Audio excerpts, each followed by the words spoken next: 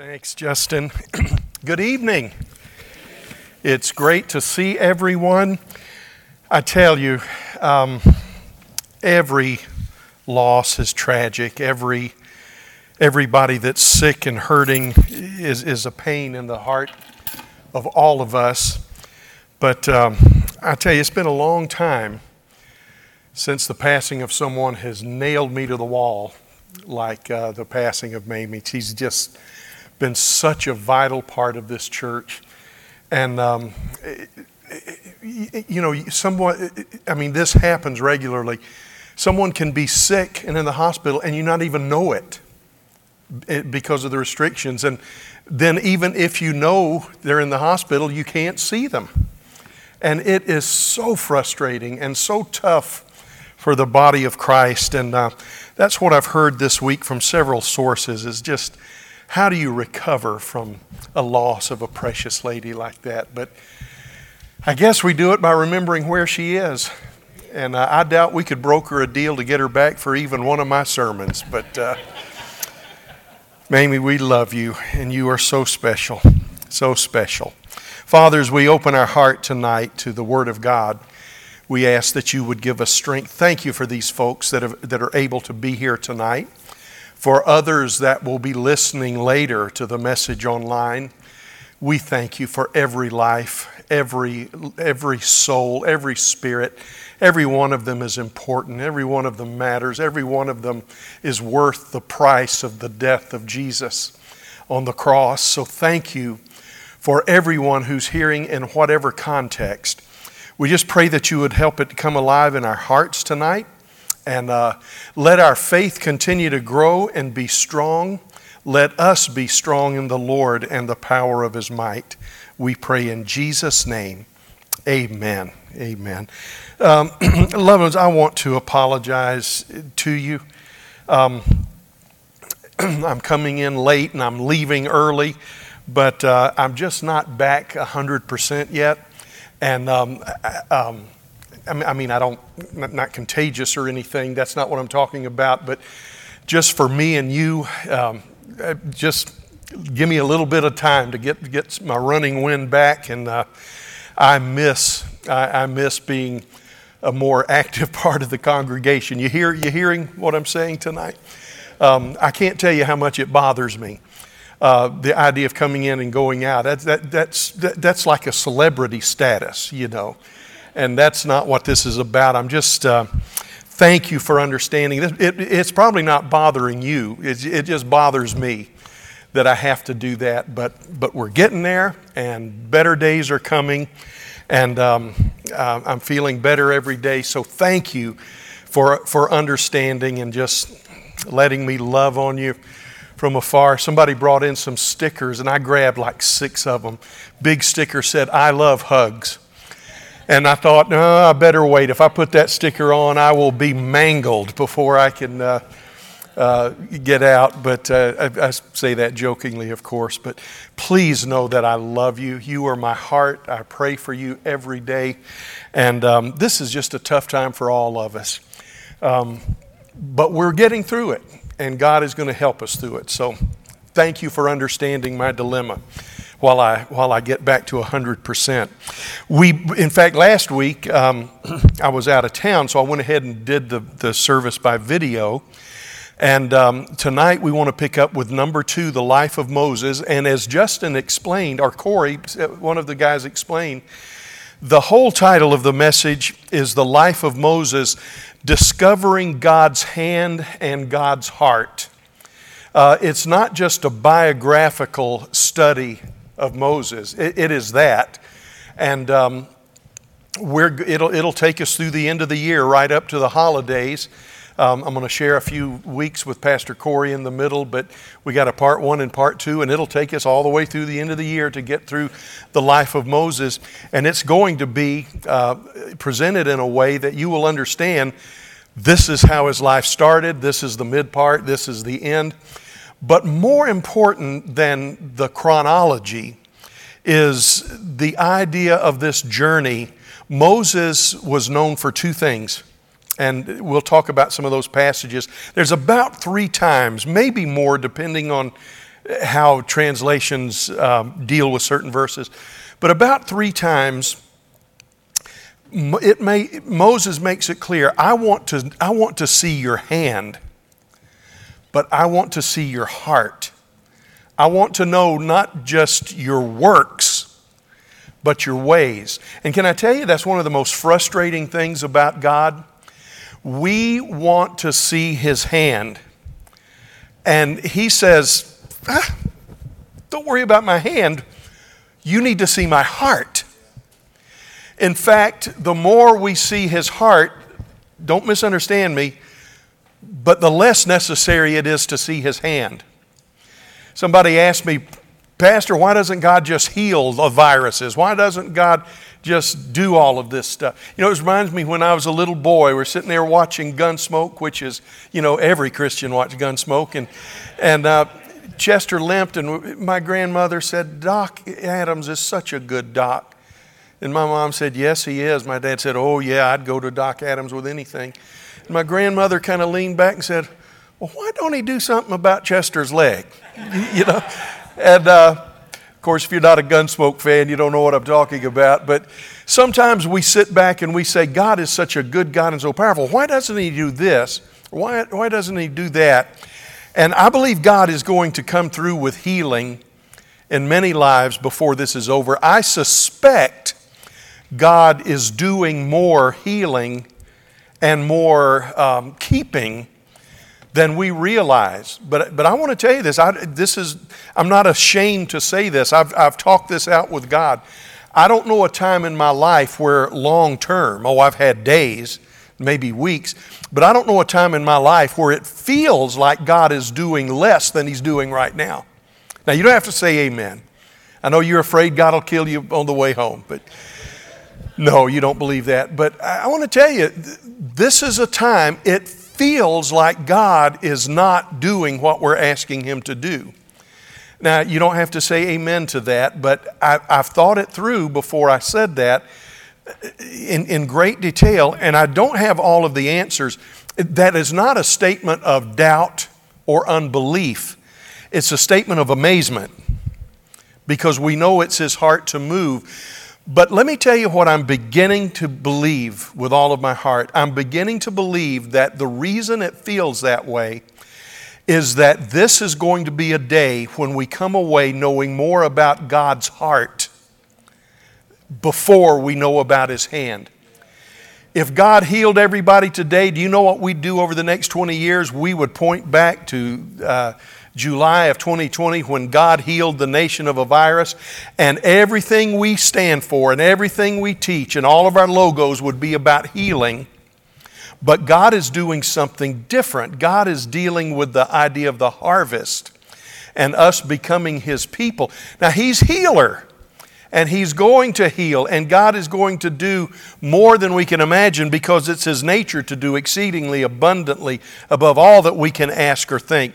But loved ones, I'm become as convinced as surely as I'm sitting here that this season is about God's heart, not just His hand.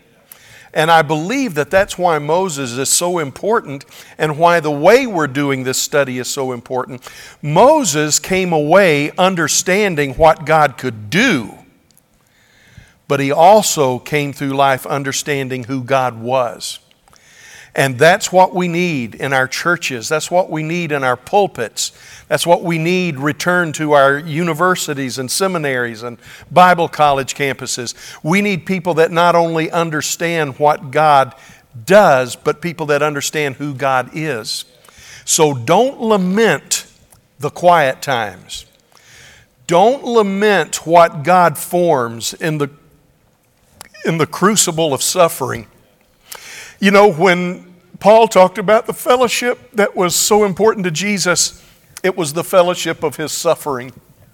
And we don't like that as Pentecostals because we're against sickness, and rightly so. But there is a fellowship that can only be forged in suffering. And I suspect that when day is done and when we've walked through the worst of this, and when we begin to inherit the new thing that God has for us, we are going to look back and thank God for every question mark as well as every exclamation point. Well, I've got to go on. I don't know why y'all got me sidetracked on that, because tonight's subject is called Giving Our Babies to God.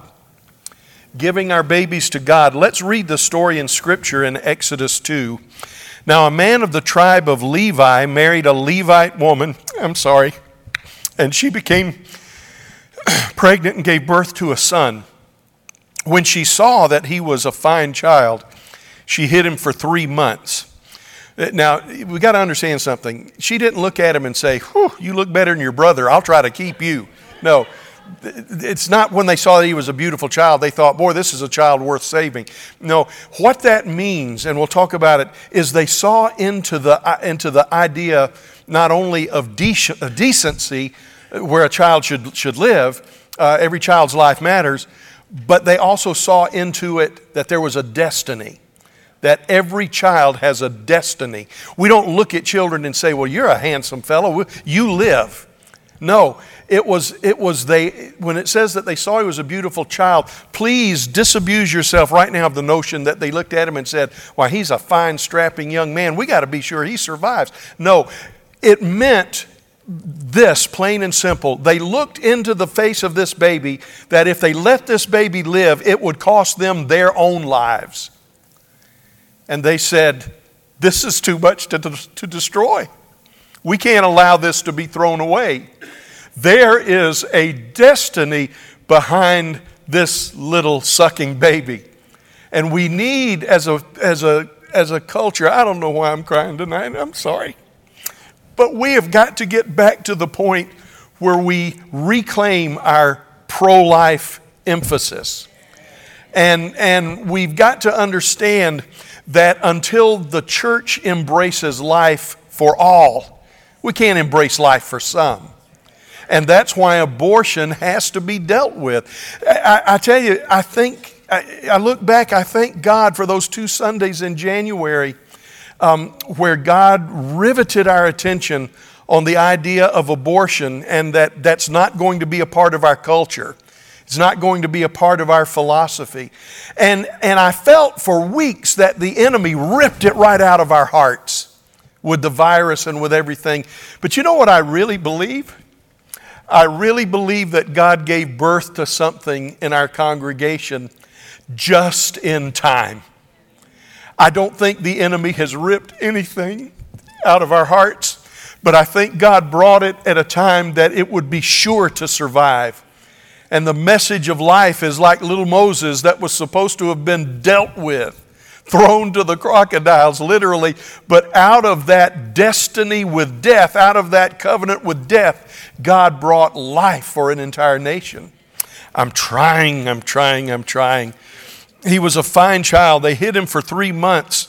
But when she could hide him no longer, she got a papyrus basket for him and coated it with tar and pitch. Then she placed the child in it and put it among the reeds along the bank of the Nile. His sister stood at a distance to see what would happen to him. Now, this was all by design. Then Pharaoh's daughter went down to the Nile to bathe, and her attendants were walking along the riverbank. She saw the basket among the reeds and sent her female slave to get it. She opened it and saw the baby. He was crying, and she felt sorry for him. "This is one of the Hebrew babies," she said. Then his sister asked Pharaoh's daughter, "Shall I go and get one of the Hebrew women to nurse the baby for you?" And she probably could tell it was Hebrew because of how he was wrapped, possibly that he was circumcised. She knew that this was a Hebrew child. "Yes, go," she answered. So the girl went and got the baby's mother. Pharaoh's daughter said to her, "Take this baby and nurse him for me, and I will pay you." So the woman took the baby and nursed him. When the child grew older, she took him to Pharaoh's daughter, and he became her son. She named him Moses, which means drawn out, because I drew him out of the water. Now, I've already spent my extra time on introduction, so I need to really kind of keep moving. But I want to introduce you to Moses. We talked about last week the principles that surrounded Moses' life. We talked about the idea of calling out to God And we talked about things like God does not forget in the darkness what He spoke in the light.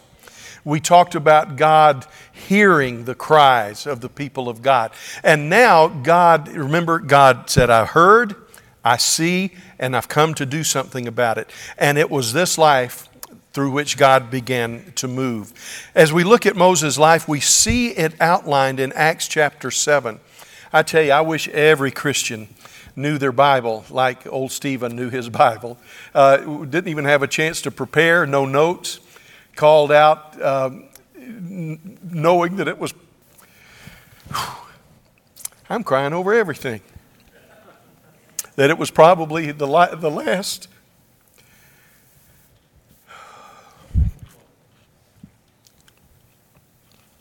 lesson he ever would teach. He gave an exposition of the life of Moses that was phenomenal, and it was divided basically into 3 parts like we study it. There was the 40 years in Egypt as royalty. The first Bible lesson I remember in Sunday school, we used to have this beautiful artwork on the children's Sunday school paper. And it was little Miriam looking over from the side, Moses in the basket, Pharaoh's daughter and her servants. And it was just, I remember the beautiful colors, but it was really kind of a pristine antiseptic picture. I didn't understand, and nor were they trying to teach us, the horrible culture into which Moses was born. It was a culture of death. They wanted us as little children to not be scared to death. You know, in that kindergarten class, they wanted us to not be scared to death. But I want to tell you, it wasn't a beautiful baby gone for a float down the river and everybody was loving him and everything was wonderful. He was born into a culture of death. He was raised as the son of Pharaoh's daughter. And according to Josephus, Moses was educated at the University of the Sun, and what that meant is that arguably the most prestigious, the most famous, the most accomplished university in the world was his destination for education. We know from Josephus that he was the commander in at least 2 military campaigns against the Ethiopians. He was a brilliant man that had learned everything there was to learn for all intents and purposes in Egypt, in a broad sense. And he had personally led the Egyptian armies into 2 major wars against their southern enemies, the Ethiopians, and he was victorious. He was the General Eisenhower of his generation. That was the first 40 years of his life. Now you say, well, let's put that into perspective. Well, you take somebody like Justin or Corey, and that's about where Moses was when we come to the end of the first period of his life. I used to think that life probably had to end right about there. You know, that when you hit about 40, there wasn't anything much left but retirement. But there was another 40 years, and then another 40 years. The 40 years in the wilderness as a shepherd. Now this was quiet. I'd say quiet. He found his wife. He had a couple of boys. It wasn't uneventful. He probably would have been happy to stay there because of the circumstances surrounding his departure from Egypt. He did what a lot of us try to do. And guys, I know this is probably not safe preaching, but in this political climate, we need to understand we all have a tendency to kill the Egyptian. We all have a tendency to take matters into our own hand and say, with one blow of my fist, I can set things right. And Moses tried to do that. He ended up killing an Egyptian. And we do 2 things when we get in situations like we're in today. We mistake what we ought to do, and we misunderstand how people will interpret it. He said, well, surely they'll understand that I'm doing this to set them free. But how many of you know that your best intentions are misunderstood as often as not? Just try raising children. Just try working in a difficult job, Try marriage, Is my wife here? Okay, let's take that one out. I was talking about your marriage, not mine. But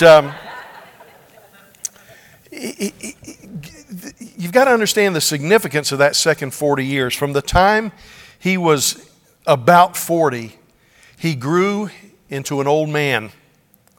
He married, he had sons, and during this time, God taught him a whole new occupation and a whole new disposition.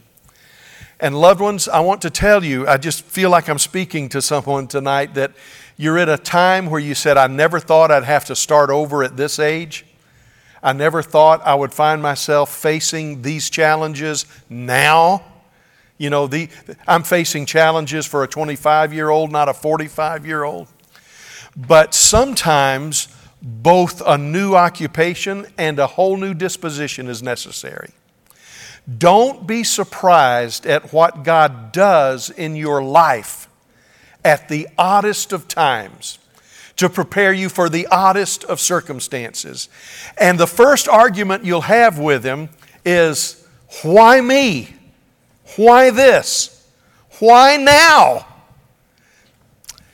40 years in the wilderness as a shepherd. And then we will learn Him in His last 40 years in the wilderness as God's servant. It's easy for us to understand Him as a young man. It's easy for us to understand Him in that 40 to 80, because there's some of us here tonight that are in that gap, and some of us are right in the middle of it, and we understand 40 to 80 very well. But most of us are kind of clueless about 80 to 120. That's some new territory, but it was the most phenomenal time of his life. As I said earlier, it's also true of the 40 years in the wilderness as God's servant. Often those tough years are refining and preparing in a way that we never imagined for a work we never expected. I'm trying to think. I was old enough I must have been in my 30s. Yeah, because I was 39 when I came here. So I was in my 30s, and I remember being put through a fire of testing before coming here.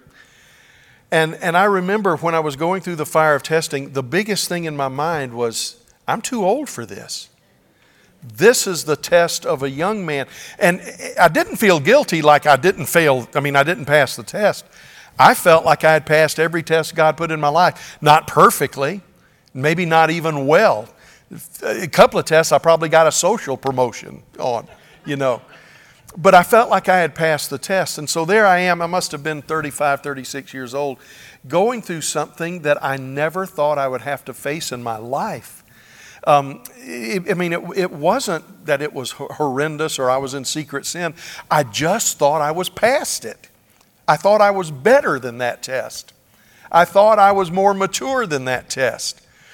And I remember at the peak of that test, God gave me one of the first open visions that I ever had, one of the first. And in that open vision, I saw a man who was very clearly a refiner, like a blacksmith. He was sitting at the fire and he was working the billows and he was looking down like this into the fire. And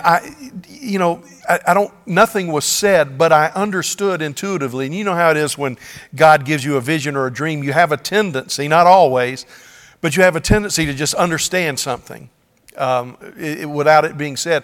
And I knew what he was doing. He was working the billows. He was working a foot pump, working the billows with his hand. And he was leaning down so he could look into the fire. And I knew instinctively, and then words came. He must be certain the fire does not get too hot or it will destroy you. But if the fire does not stay hot enough, it will not do its work. And I knew coming out of that God was saying, I've got you. You're coming through this. It's going to be what you think is unbearable and bringing death, but I'm going to bring you through it. But it is going to be hot, uncomfortably hot, because there are things in your life that must be burned away before you can go to the next level. And man, I want to tell you, that kept me on track. That kept me steady going through that very tough place. There was a lady that had, in the church that I pastored in Florida before I left, she wrote a prophetic word. She said, I've never written out anything quite like this, but this is what God gave me for you. I got it and read it, had never received a letter from anybody like that. And I want to tell you, her name was Helen. I imagine she's with the Lord now. I don't know. Helen, if you're living, I don't mean that offensively. I'm old as dirt and you're old enough to be my mom, so I figured you're gone. But and I'm making it worse if Helen's listening. But I tell you what she did. Helen outlined about 4 months of testing and trial. I rejected it when I got the letter because I wanted prophecy to be positive and good. And it was in that you're going to live through this. But that was about the only positive word. But Helen wrote out, I lost the letter years ago, but I'd give 100 of Justin's dollars for it if I could find it. And she said, God's going to do this, He's going to do this, He's going to do this, He's going to do this. And that's exactly what He did. And I can't tell you how many times that I would pull that out early in the morning and read it and cry, Lord, you've helped me through number 1. Will you please help me through number 2? I remember a lady named Dorothy. Now, Dorothy's still around, I'm sure, but calling Ramona. I remember Ramona standing at the kitchen sink and Dorothy saying, this is what the Lord told me.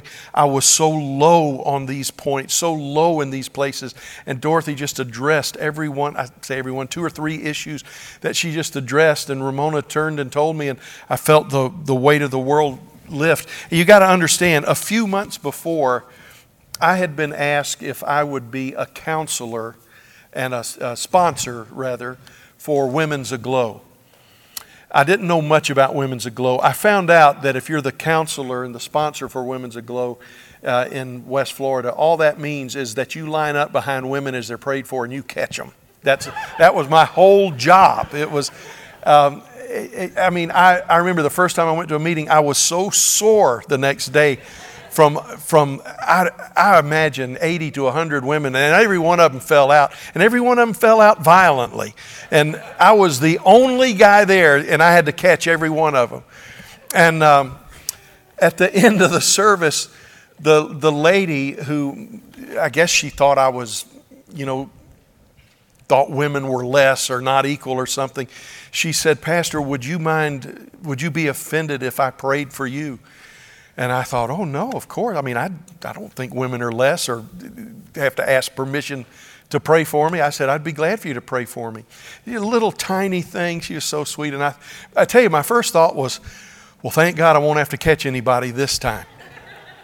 And she touched me, just barely touched me,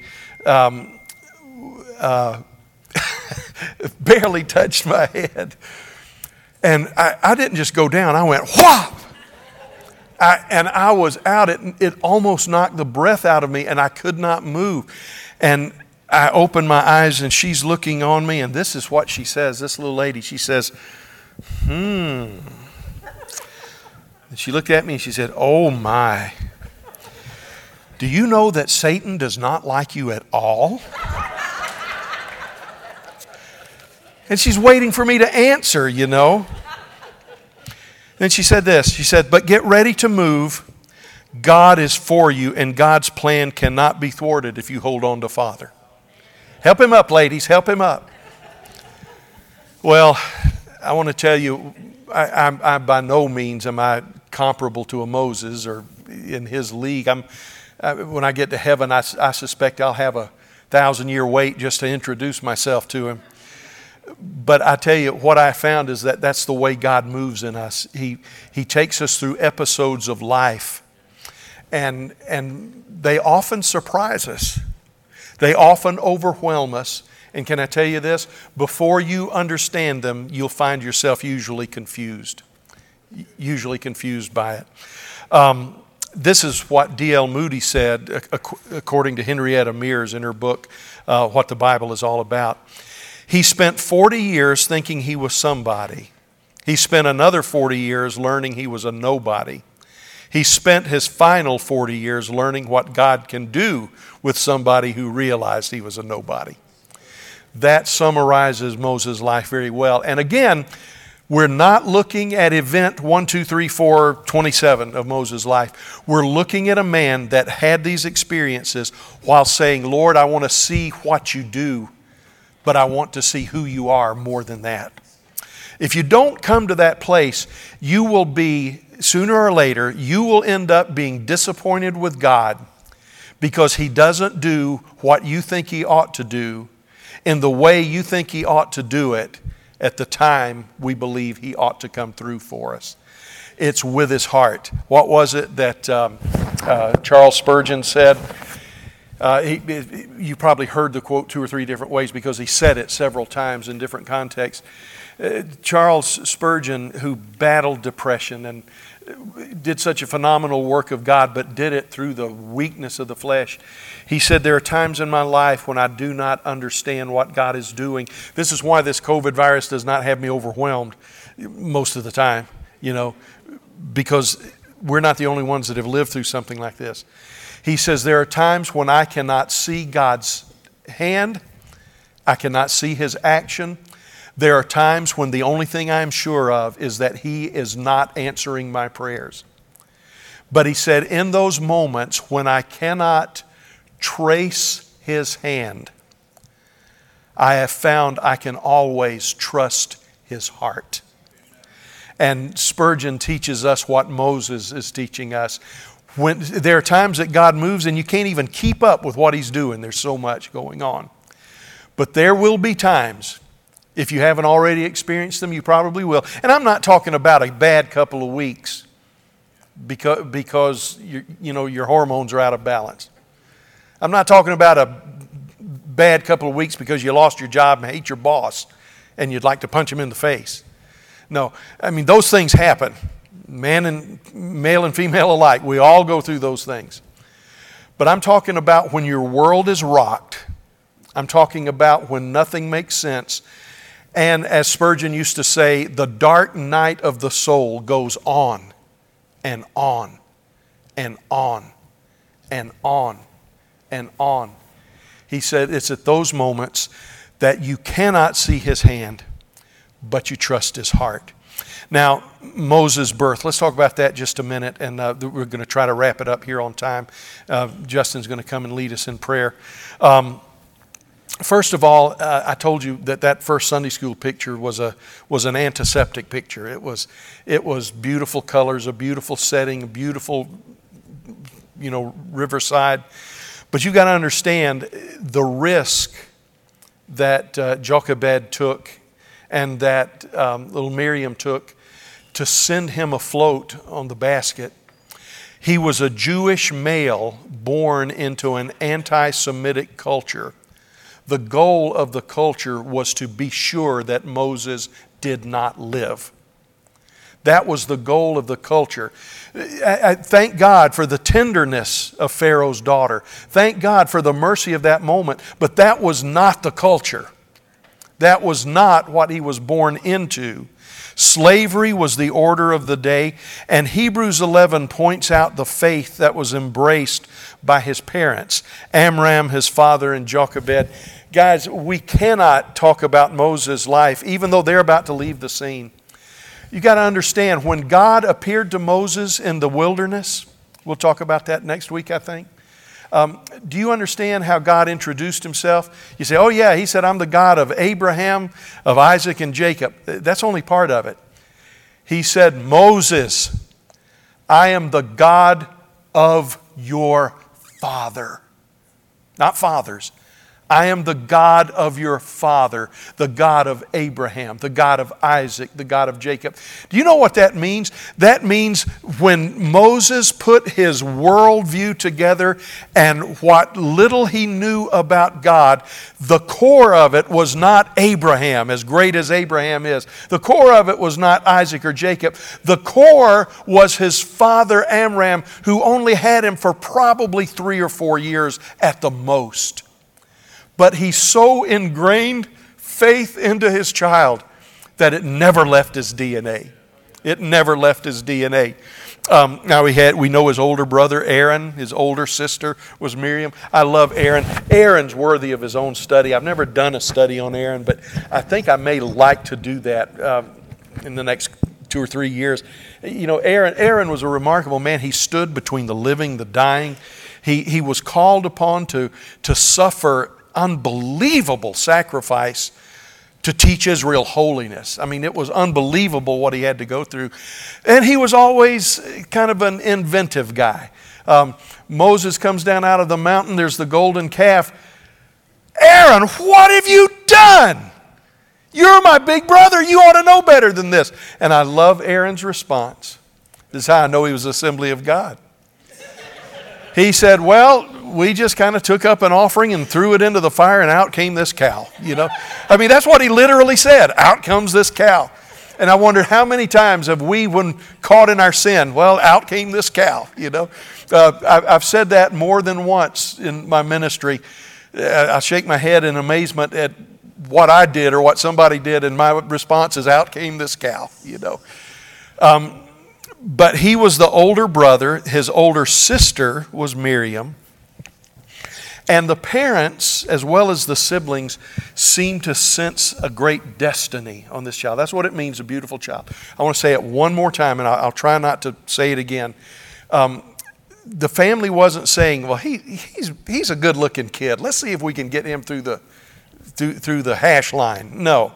They looked at him with a reverence for life and an understanding of God's purpose on his life. They said, we've got to do whatever we can do to save him. It's the same thing Christians did when they stood by the rivers and went out to the garbage piles to collect the unwanted children. It says this is a life worth saving. Now, I want to say this about families. To keep Moses alive, they would have to risk everything. But can I tell you this? Families do that. Families do that. In Romans 1, I think it's verse 13. Don't look it up, but I know it's chapter 1. Paul described people in the last days, and this is what he said: without natural affection.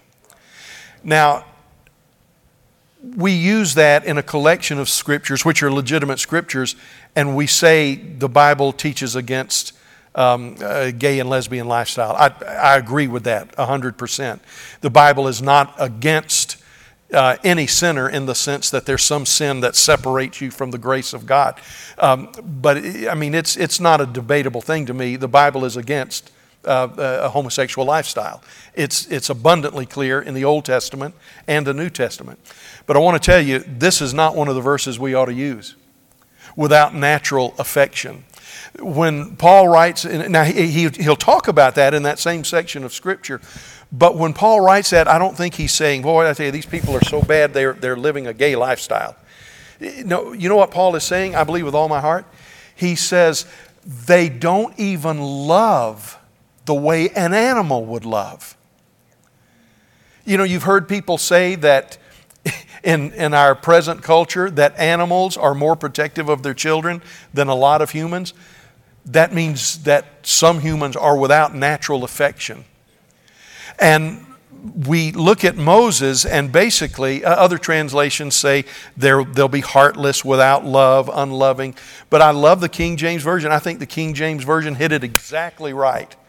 There's an affection that belongs to a family, and families should never even remotely think of walking away from that kind of devotion to each other.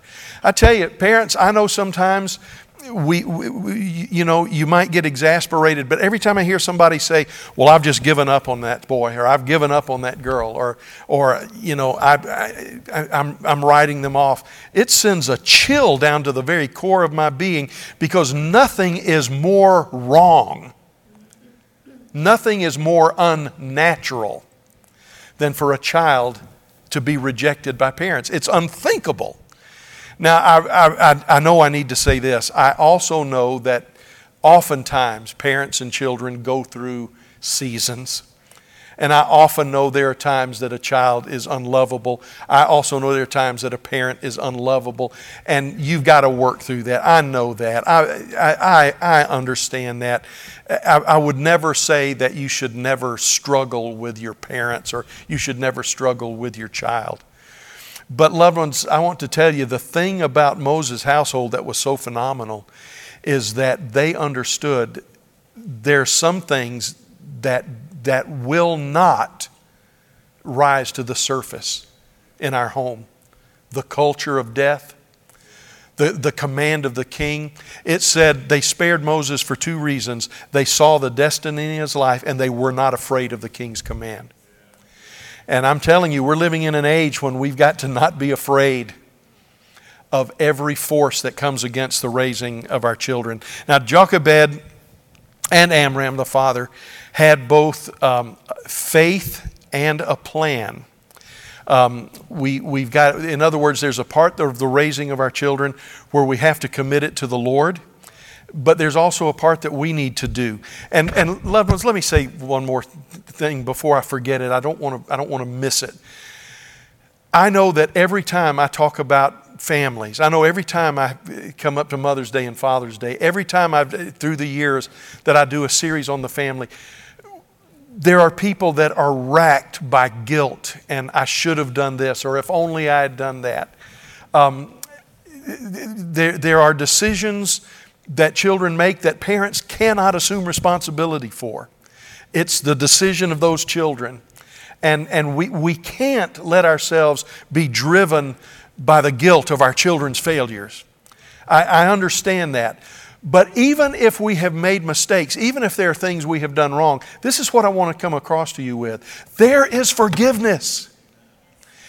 Jesus has died for your sins and my sins. We don't need to die an additional death. There is forgiveness. And you say, well, I wish I'd done this different with my children. I shouldn't have done this. I shouldn't have done the other. What do I do about that, Pastor? You repent. You give it to God. And you let His grace cover you. Don't let the devil load you down with guilt over something that cannot be changed. Celebrate and rejoice the favor and kindness of God. Okay, that's good. I love Proverbs 22:6. Start children off on the way they should go, and even when they are old, they will not turn from it. Now, you've got to understand this about Proverbs. Proverbs has some promises in it, but Proverbs is not a book of promises. Proverbs, are you ready for this? Is a book of generalities. Proverbs says, if you do this, this is the usual outcome. But there's no guarantee that everything in Proverbs is going to happen in your child's life. You know, the Proverbs, for instance, says that a wise child is the delight of his father. Well, we all know of children that made wise decisions, but it wasn't to the delight of their father. I have a friend I went to school with. His father had never seen his children, his grandchildren. The letters were returned unopened. There was a funeral held for my friend, because he turned from Judaism to Christianity. And I mean, I haven't seen him in 40 years, but 40 years ago, he had a house full of kids who had never seen their grandparents or any of their family. He's a wise son, but he wasn't the delight of his father. But generally speaking, you understand? And the Bible doesn't say raise up a child in the way that he should go and he'll never turn from it. Life tells us that's just not true. But the generality is that if you raise them this way, this is what the promise is. They'll never get away from it. It's their decision to serve the Lord, but they'll never get away with it. And that's why you and I have to understand that every seed we plant will bear fruit. Every prayer we pray will bear fruit. We've got to hold to that. And the pathway that a child takes may not always be what we want it to be. Sometimes you're in a marriage where the spouse won't allow you to plant righteous seeds the way you want to. There are just so many ifs and so many contingencies.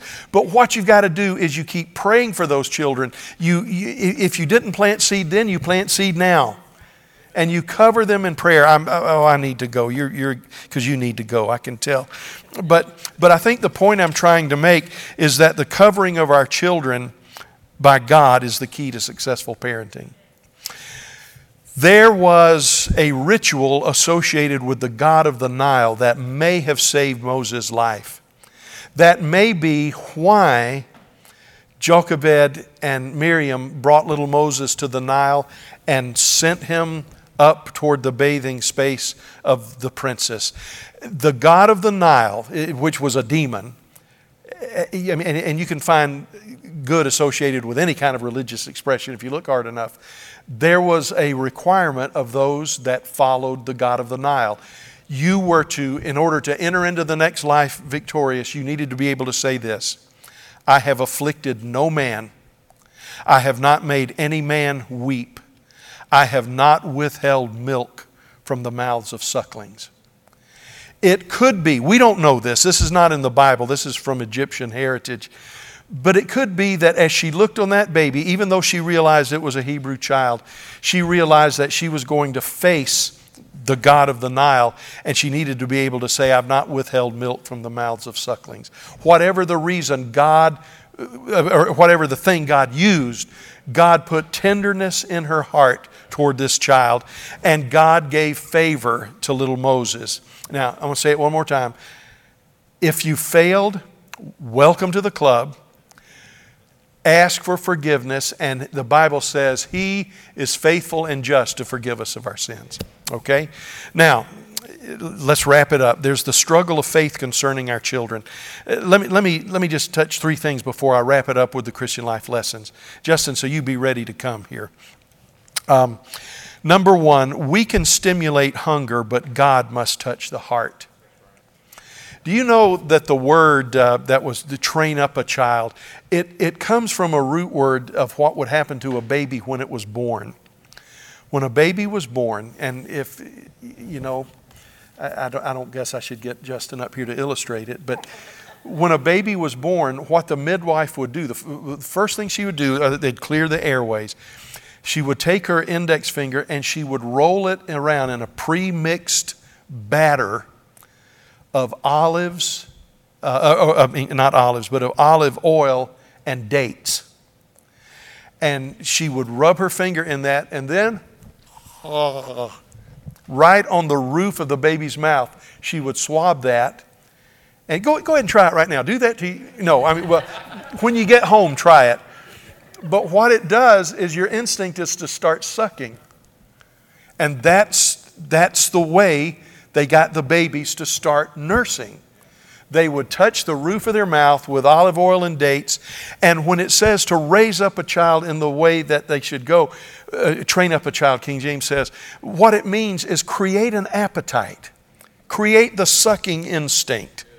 And that's what they did for Moses. And you got to understand, Moses never even made it to kindergarten at his house.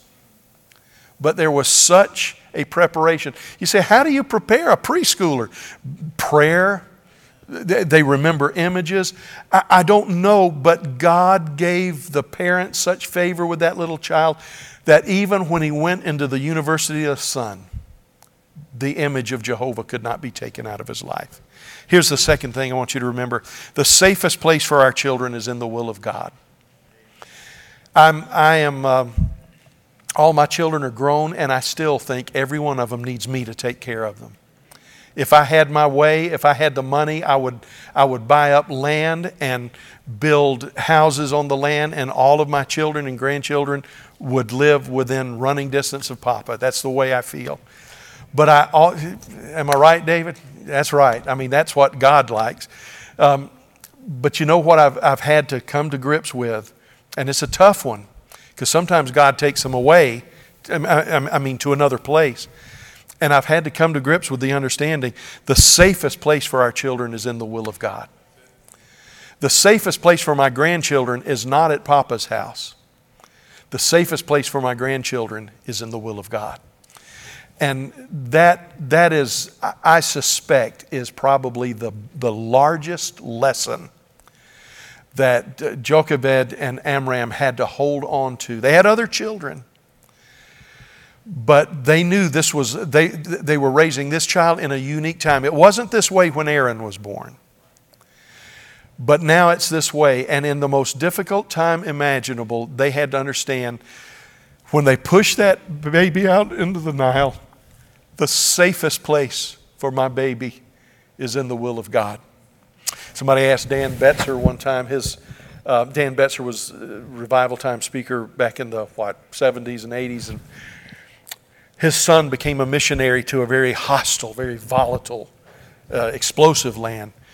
And somebody asked him, they said, Dan, aren't you worried about, I think his son's name was David, said, aren't you worried about David and his children, his wife?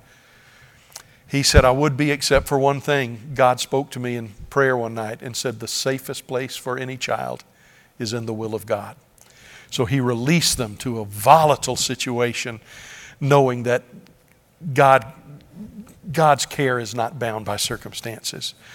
There's a third thing I want you to see. I think this is in your notes. Do you have those 2 points? Okay. And the third thing is when God said to the generation of Israelites that you're not going into the land, he said, I'm going to bring your children into the land. And this is how God introduced the concept to them. As for your children that you said would perish in the wilderness, they will inherit the land. In other words, I don't think that was God rubbing their noses in it, but God was saying, even though you're not going to inherit what I intended you to inherit, you need to know this. I am never bound and unable to keep my promises. Like we said last week, God doesn't forget in the dark what He spoke in the light. And God said, you were sure your children would die out here in the wilderness. He says, not only are they going to survive the wilderness, they're going to possess the land. So loved ones, I want to encourage you, especially if you're going through a tough time with your parents or with your children, with your grandchildren or your grandparents, or whatever the tough thing, with siblings, whatever it is, understand this. God is able to do exceedingly abundantly above all we ask or think. And let me give you the Christian life lessons and I'm done. Number one, God understands our worries. God understands what keeps you awake at night. He understands what keeps you awake at night. He understands. He's heard, He's seen, and He will come. Number two, this is hard for us to grasp, except just in a theoretical sense. But if we ever get a hold of the truth of it, God loves our children even more than we do. I know when I'm worried about my kids, I call, through the years I've called out to God, oh God, please, God, please, God, please. And the thing that happened frequently, sometimes God would say, this is what I'll do. But He didn't do that a lot. But what He frequently did is to remind me that you can trust them with me, because I love them more than you will ever love them. And the final thing, no system of the world, whether it's Egypt or Planned Parenthood, no system of the world can resist God's hand. God is working for us. So as we begin the details, of Moses becoming a man, which we'll begin to look at next week. In fact, we'll see him as an adult next week because we don't have a lot of information about his growing up. But I want you to know where he started. I want you to see the faith of his parents. And I want you to know that God is committed to our generations. He's committed to our children. Justin, come. And y'all forgive me for slipping out. Thank you so much.